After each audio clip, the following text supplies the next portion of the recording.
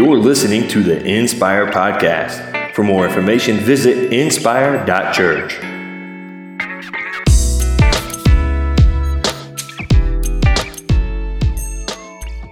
Well, I trust that none of your family Christmas gatherings or Thanksgiving gatherings looks like that. We are starting a new series to take us through the Advent season that we are calling Who Needs Christmas? And I understand that just that question alone is probably something that some of you may have uttered a time or two. Maybe in the midst of the Christmas chaos, the stress of shopping, or all the different things that come with the season, you may just be like, I'm ready to just be done with this whole Christmas thing. We want to take the coming few weeks here and kind of dive into the Christmas story, and we want to do it in a little bit of a different way because we want to cast some light on exactly what it is that we are celebrating. And to do that, I want to start this morning and dive into kind of the start of the Christmas story. Because you see, as important as this story is, this is part of a bigger story. Those of us who are followers of Christ, we recognize that Christ informs how we live our lives. The story of Christ and how he lived in this world should be a model that we choose to follow. But Christianity itself, it doesn't hinge on the stories of the actual birth of Christ. It hinges on the story of the resurrection of Christ. There are a lot of people that have been born in this world. Some have been born under some truly extraordinary circumstances. But for us as followers of Christ, we recognize that the story of who Jesus is and what he said he could do hinges on his ability to both predict and then fulfill his own resurrection as somebody who walked on this earth. And yet, as unbelievable as this birth narratives are that we find in Matthew and we find in the book of Luke, when you understand the backstory behind the birth of Christ and behind the Christmas story, this unbelievable story becomes a remarkable story.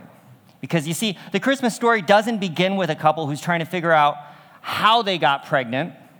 It actually begins with a couple that worries that they will never, ever be able to get pregnant. The Christmas story doesn't begin with a couple that's trying to figure out where they're going to have this baby. The story begins with a couple who are pretty sure that they're never, ever going to have a baby. It doesn't begin with angels announcing the birth of the Messiah in Matthew or Luke. It actually begins about 2,000 years earlier with God making a promise in the book of Genesis.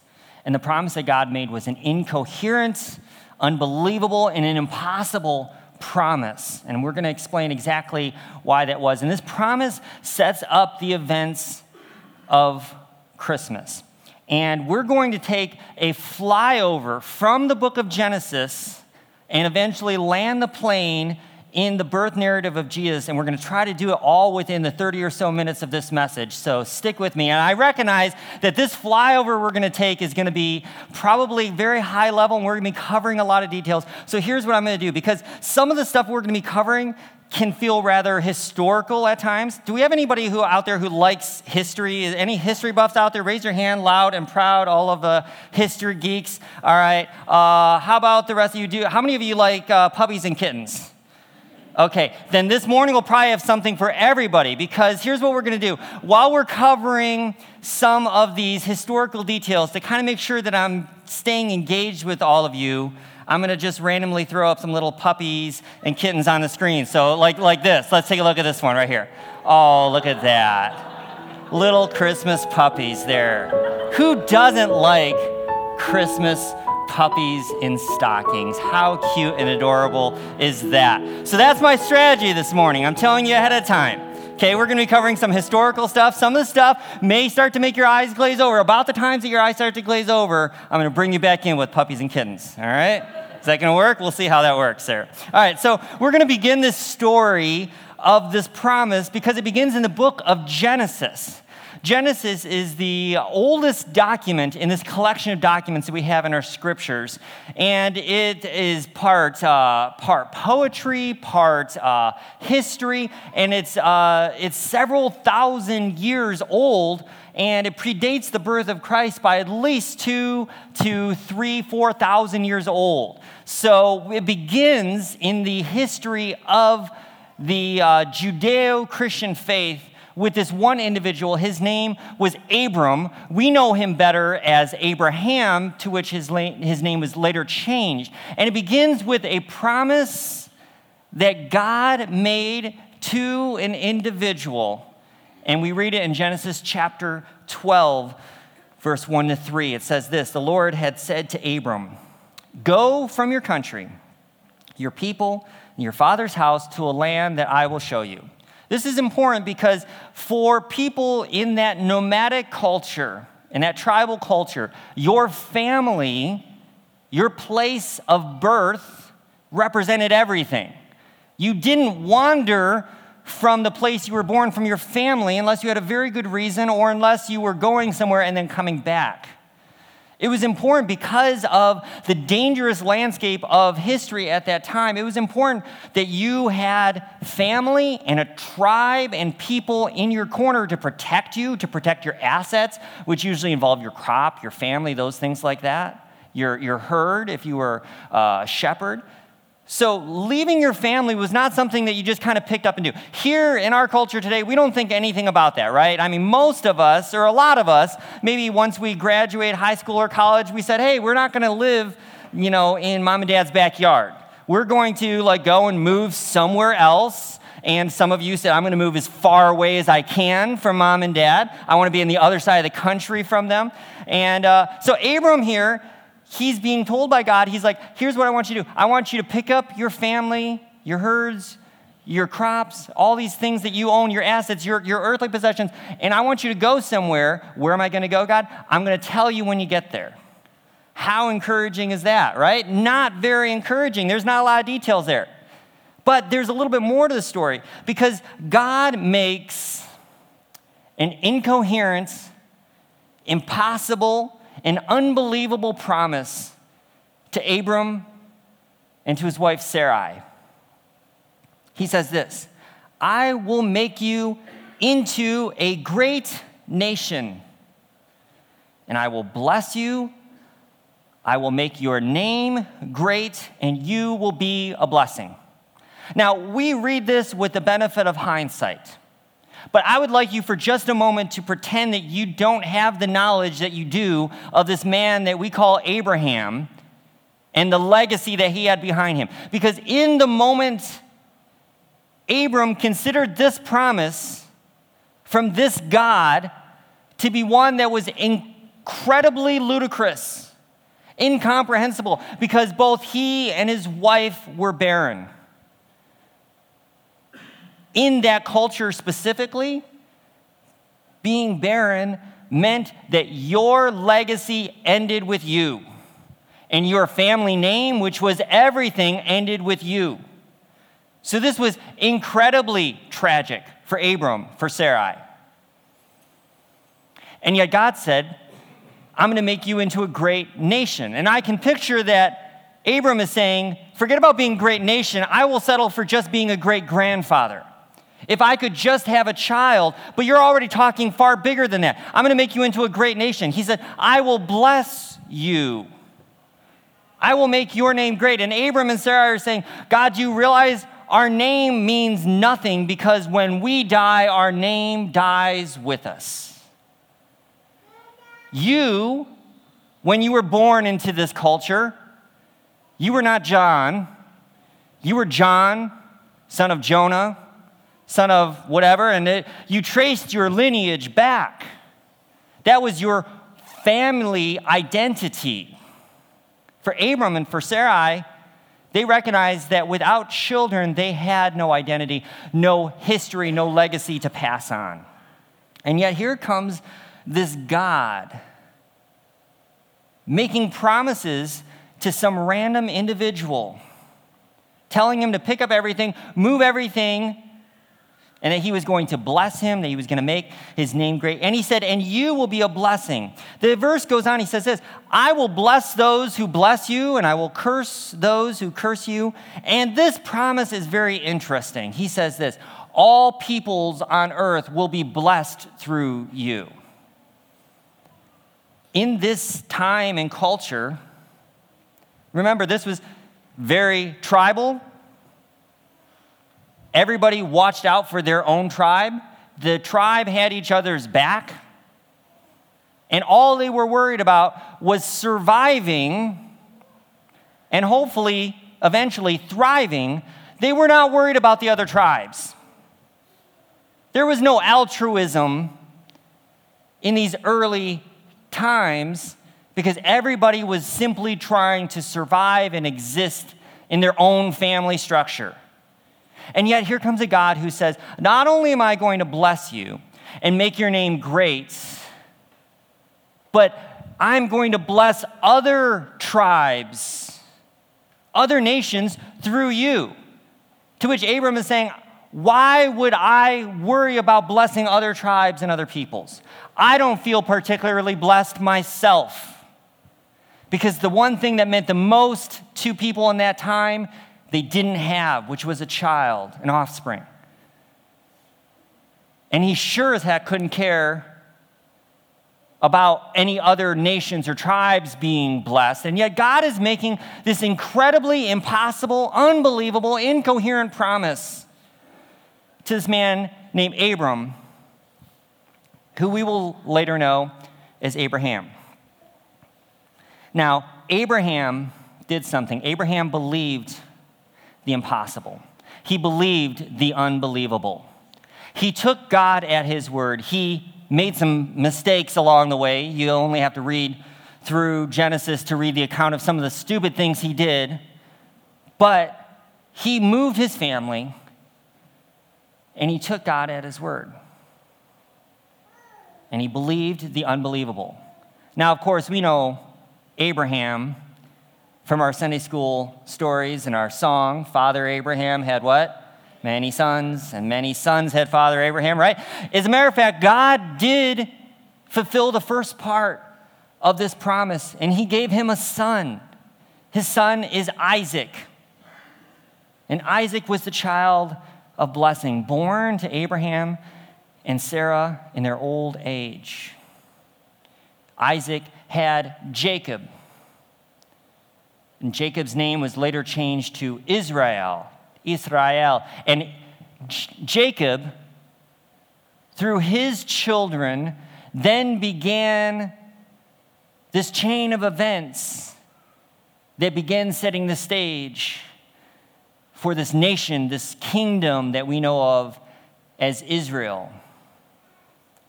And one of Jacob's sons, Joseph in particular, factors into the story in a big way. We won't take a big dive into his story there. But Joseph winds up in Egypt. He manages to save his entire family in the midst of a famine. And so Abraham's offspring, this tribe, this growing family known as Israel, and his descendants wound up in Egypt. Pretty soon, they began to be so prolific and so expansive in their family that the Egyptians began to worry because they said, these Israelites are multiplying in number. They're going to take us over. And so they do what you do in that time, and they enslaved them, and they put them to work building pyramids and all the different things. And we wind up with the story of the Exodus, and on the scene comes this guy named Moses, who supposes his toes are roses, but Moses supposes erroneously. A few different Moses, maybe. Moses shows up on the scene, and he says, as God's mouthpiece to Pharaoh, let my people go. The plagues happen. Through this miraculous set of events, this group of individuals migrate out of Egypt and into the wilderness. We have now gone from Genesis and into Exodus, and I've spent too much time already, so we've got a lot of books to go through here. So we're going to speed up and kind of start glossing over some of these details, right? But it started with this incredible, incoherent promise made to Abraham. Now his offspring are truly beginning to multiply. In the midst of Egypt, they don't feel very blessed. As a matter of fact, while they were in Egypt, they all but lost sight of who this God was to some distant forefather of theirs, Abraham. Who was this God? Because if he was any good, he would have protected us. Meanwhile, they're in Egypt and surrounded by gods everywhere. And to them, they said, their gods look a lot stronger than our God. God miraculously delivers them. They wind up in the wilderness. And through trial after trial, God begins to draw their hearts and woo them. And yet they still lose sight of who this God is and the promises that he has offered them. Because from as far as they could see, they were not thriving. They were not doing well. They were living in the wilderness. Throughout this time in the wilderness, they eventually wind up in this land that was a promised land. They begin to grow and establish themselves. Around 1050 BC, the Philistines are harassing this people groups, and they install their first king. His name is Saul, and he's proclaimed as the first king of Israel. Saul had his faults, and he was followed by what many consider to be the true original king of Israel, King David. And David follows Saul, and he brings peace and stability to Israel. He establishes this kingdom. But it really isn't until his son comes along, Solomon, that they begin to thrive. And under Solomon's reign, Solomon was the builder king, and Solomon was the one that began to make Israel look like a force to be reckoned with. This nation that started out as a scrappy bunch of nobodies wandering the wilderness, now all of a sudden had territory, they had enforcements, and Solomon was known as the wisest man around. People would show up from around the world to sit at his feet and learn from him. And yet, in spite of all of Solomon's wisdom, he lost sight of the thing that made the nation of Israel great, which was their God. Because under Solomon, for a period of time, you could argue that maybe God was fulfilling this promise, that he was making his nation great, that he was blessing other people in the world through them. But God did not fulfill that promise through Solomon. He did fulfill another promise, because he promised Solomon, if you reject me, if you worship other gods, if your heart is drawn away, I will split the kingdom asunder. Solomon, instead of following the God of his father and his forefathers, chose to marry the daughters of all of these other kingdoms. He had a harem that was quite large. He stockpiled wealth and military strength.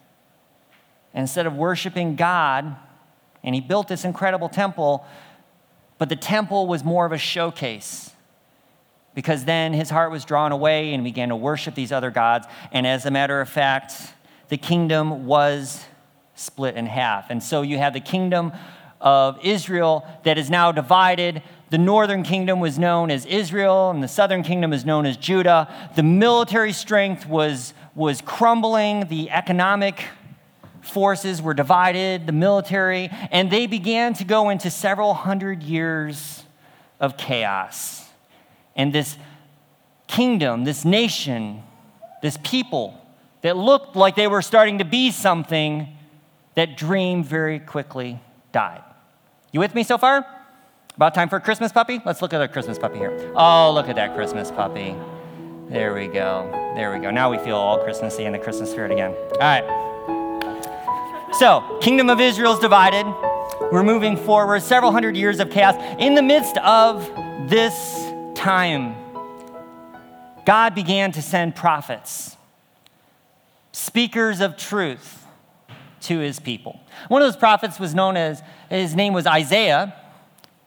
And in Isaiah chapter 49 and verse 6, this is a promise that God makes that sounds familiar to one he made earlier. He says this, I will also make you, speaking to the people of Israel, I will make you a light for the Gentiles. The Gentile is what their word was for a non-Jew, anyone who was not them. I will make you a light for the Gentiles, that my salvation reaches the ends of the earth. Again, remember the people who are hearing this promise. Their kingdom has been divided. They are at a low point. Their kingdom is in chaos. They have no ruler. These kings pop up and are just as quickly deposed. There is no strength. There is nothing that they could look to. And yet in the midst of it, the prophets are saying things like, I will make you a light to the Gentiles. And Israel had to be thinking, we can't even light up our own lives. We can't even bring salvation to ourselves. How can we be a light to the Gentiles? How can we be a light to the world? Soon after that, the Syrians invaded, and the southern kingdom, Judah, became a vassal state to the Assyrian Empire. Another 300 years of chaos, of subjugation go by. The Babylonians under Nebuchadnezzar, who you may recognize him from the stories of Daniel, come and they tear down part of the wall. They sack the city, and Solomon's beautiful temple, the one thing that the people of Israel looked to as a sign of days gone by where things were good, Nebuchadnezzar destroys the temple. And as the temple is destroyed, the people of Israel could feel the very last little bits of hope dying with it. The best and the brightest of all the people are carted off into captivity. It was a truly dark time. When you read Daniel and some of the stories there's passages in Daniel where it says that we hung our harps on the branches by the river. The harps represented their song, their joy. We hung our harps by the river and we wept. They mourned their past days, which were long behind them, and they had no hope for a brighter future. Things did not look good. Any promises that were offered to them by this God, Yahweh, sure didn't seem like they were coming true. There was no hope in Israel. There was no light for the nations. That unbelievable, incoherent, impossible promise that God had made to their forefather, Abraham, sure did not seem like it was coming true. This is a really dark part of the story, so we need our Christmas puppy, I think, to cheer us up there. Let's take a look at this one there. Oh, look at that one there. So cute. So in the midst of this chaos, at their lowest point, God sends another prophet. This prophet is known as Malachi. He says this, offering another promise. He says, my name will be great among the nations. From where the sun rises to where it sets, says the Lord Almighty. To which Israel would respond, no, your name is mocked among the nations. Your name is not praised. Your name is not revered. We have no standing in this world. We are subjects of another kingdom. We can't even keep our walls up. We can't even keep our temple operational. There is no Yahweh to which we can look because it seems like all these promises that come from the prophets, it seems like nothing is coming true.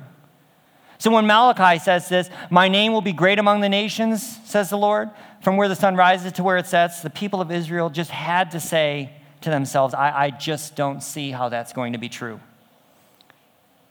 No one is looking at us and saying, I want to worship their God. I want what they have. It wasn't happening. Unbeknownst to them, at this time, Alexander the Great was about to unify all of the Greek states. He would be the king of one of the largest kingdoms to date. His name would be great. You could almost imagine the people at that time. Yeah, we know about this guy. He's doing something. He's building this empire. We're nobodies. Any of our best days are behind us. There's nothing that we have to look forward to. This prophecy from Malachi would be a joke to the people of Judah. At this time, they'd already been overrun by Assyria. They'd been in captivity prior to that in Egypt, they'd been overrun by Babylon, by Persia, and now the Greeks were coming. So their story keeps going from bad to worse. Just to make sure we're still with us, let's take a look on the screen here. We got a Christmas kitten now. How cute is that? You know, I feel like cats have gotten a bad rap here at Inspire. And I want to clarify where we stand on this, because in our statement of beliefs, we probably need to make sure that you're aware of it. When we're talking about something like original sin, we believe that everything is born in the image of God. And cats, when they are born as kittens, they are cute and adorable. Their souls are still pure and clean before they grow up to become cats. So that's why I can show you kittens, and kittens are still cute and adorable. Who doesn't love a kitten? I mean, come on, a little basket of kittens there, so adorable. Now, when kittens grow up, they actually grow up to become this, a cat. And this is what cats do. You won't see your dog climbing up in your tree.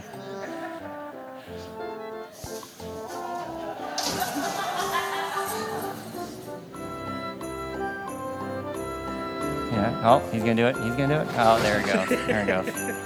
There we go. All right. Well, let's go back. Let's see the kitten again there. We got the kitten back. Oh, there we go. Now we're better. All right. So, kittens and puppies and kingdoms that are falling and a lack of hope everywhere, darkness all around. Do you have the paradox going on here? Here's where we're at now. Where were we? We're Malachi. So Malachi makes this proclamation from God. And this book, which is the last book of what we would consider the Old Testament, this book ushers in a period of history within the Judeo-Christian faith of 400 years of silence. From the prophet Malachi until we pick up the story in the Gospels, there's 400 years. Now, a lot's happening. We're going to tell you in a minute of all the things that are happening. But during this time, to our knowledge, there are no prophets, at least none that we have had any writings preserved from. And it seems like God is silent. It seems like Yahweh, the God of Israel, has exited the scene. Here's what's happening during this 400 years of silence. In 430 BC, the Jews had returned to Israel from the Babylonian captivity. Now, they returned as merchants, not as shepherds. This is an important distinction because this was a shepherding people group, and their very identity with the sheep and the land was taken away from them. But they returned to Israel as merchants, not as shepherds, and the Medo-Persian Empire still ruled Israel. In 333 BC, Israel falls to the Greeks. In 323 BC, Israel then falls to the Egyptians. The Jews generally fared well during these reigns. They were still under captivity, but it wasn't terrible. It was during this time that many in the southern kingdom adopted the Greek language and the Greek customs and manners. And in Egypt, the Old Testament was translated into Greek, which is the Septuagint. This is why when we have the Old Testament, much of it is in Hebrew, but then you have the New Testament in Greek. This is this transition of power that's happening as the Greco-Roman Empire is expanding during this time. In 204 BC, Antiochus the Great of Syria, he captures Israel. He and his successor, Antiochus Epiphanes, persecuted the Jews, ruled over this kingdom with an iron fist, and to further add insult to injury, began to sell the priesthood. So the very last remnants of religious identity that these people had began to slip away. The very last piece of sacredness to them was gone, as the priests became no longer mouthpiece for God, but became political appointments. The people during this time are suffering. They are feeling the absence of God, and it feels like nothing is happening to which that they can look to with any hope. And in 171 BC, Antiochus Epiphanes, he desecrates the temple, leading to the Maccabean Revolution in 165 BC when the Jews recaptured Jerusalem. Got time for one more Christmas puppy? to keep us back in here. It's feeling dark. Oh, we got a Christmas puppy and a kitten. Look at that. How special is that? Okay, going back. Fighting continued between the Jews and the Syrians.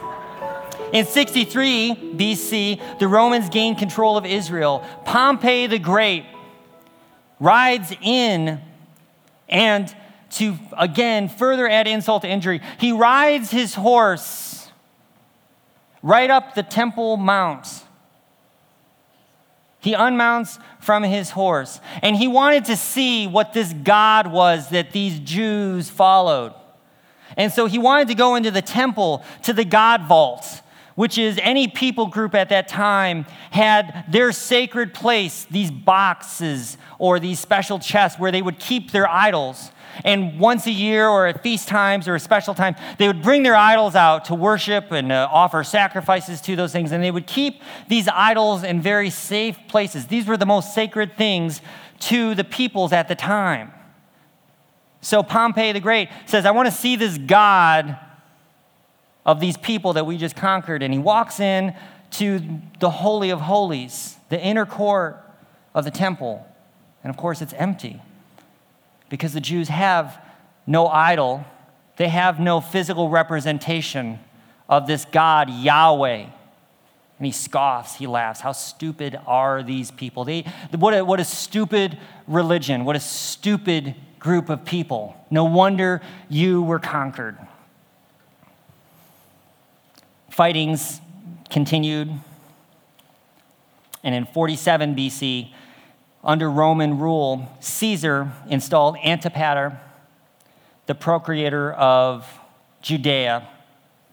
You would know his son because Antipater began the Herodian dynasty, and his son is Herod the Great.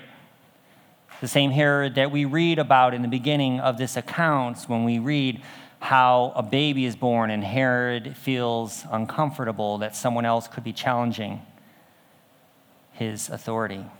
So we've now went through these couple thousand years of history. But for the people living in that place and time before the birth of Christ, if they were to look back and reflect on their scriptures, they would say, for sure, all the nations would not be blessed through Abraham. I don't see any evidence of it. Israel would not be a light to the Gentiles. We can barely keep a light for ourselves. And the Jewish God would not be worshiped throughout the world because very clearly the Romans have showed us how little strength our God has. And that backstory is what makes the story of Christmas so remarkable. Because when things were at their very darkest, the light of the world came on the scene. The prophet Isaiah says it this way, Isaiah chapter 9, verse 2. We read this. Again, it's traditionally associated with the very first week of Advent. Isaiah 9:2. The people living in darkness have seen a great light. On those living in the land of the shadow of death, a light has dawned.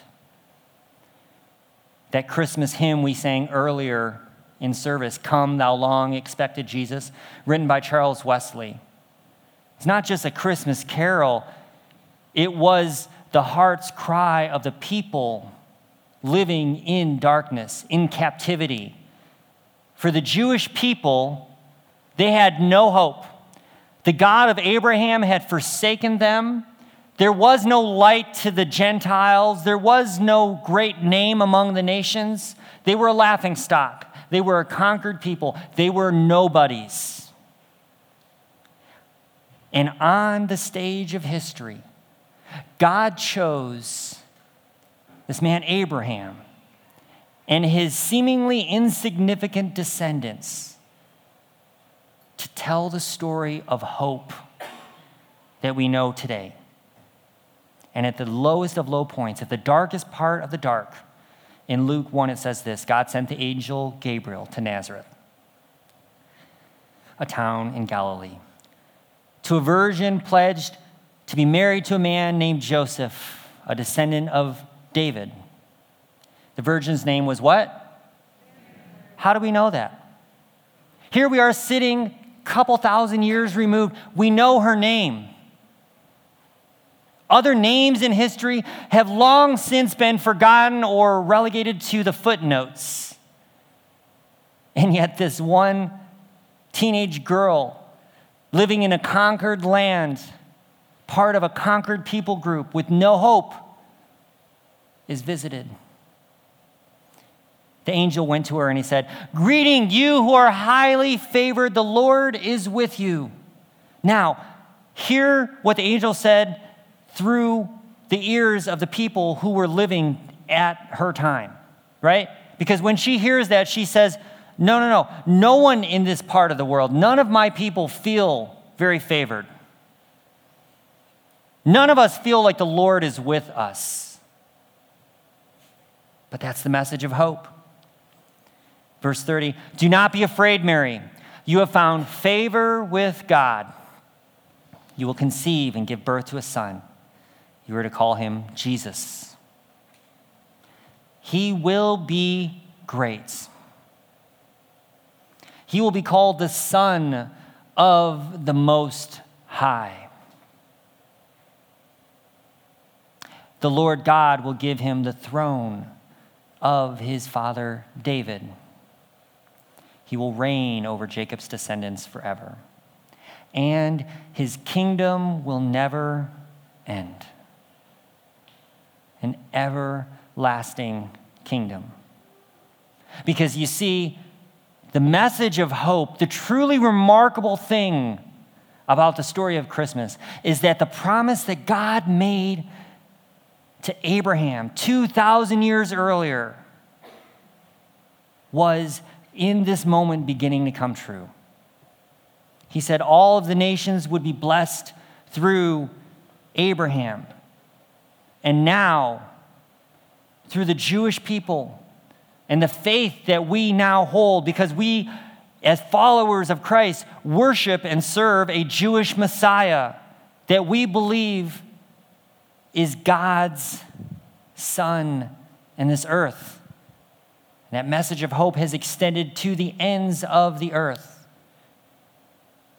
He promised Abraham that Israel would be a light to the Gentiles. Most of us, you and I, are probably in this room Gentiles. That light has shone for us. And he said the Jewish God would be worshiped throughout the world, and now to the ends of the earth you can find places of worship that worship Jesus Christ, Yeshua, the Messiah, the promised one that was promised to Abraham and his descendants 2,000 years earlier. You see, the reason the Old Testament is so precious to us as followers of Christ is because the stories of the Jewish people, it was the cocoon from which would be birthed and from which would emerge the Messiah, the Lord and Savior, Jesus Christ. The Christmas story began 2,000 years before the very first Christmas. And here's what's cool. The Christmas story continues 2,000 plus years later because it's still unfolding for you and for me. So, who needs Christmas? Well, God decided that the world needed Christmas. God decided that in the midst of the darkness that happened to exist in that time and place in human history, that a light needed to be born. And for a people group who felt all but forgotten, it was in the midst of that very people group that Jesus was born. Not to a family of nobility, not to a family with wealth or influence, but to a lowly carpenter and an unwed teenage mother on the run for their lives. This is why in the first week of Advent, we light this candle, and each week we continue to light it because we celebrate the fact that into the darkness a light has come. We celebrate the fact that the world needs Christmas. And God decided to bring a message of hope. He decided to tell that story of hope over the course of thousands of years of human history. And now you and I are here as a result of it. How amazing is that? Can I close us with a word of prayer? God, we thank you for this story of Christmas, this incredibly improbable, incoherent, impossible promise that you made to Abraham so many thousands of years ago.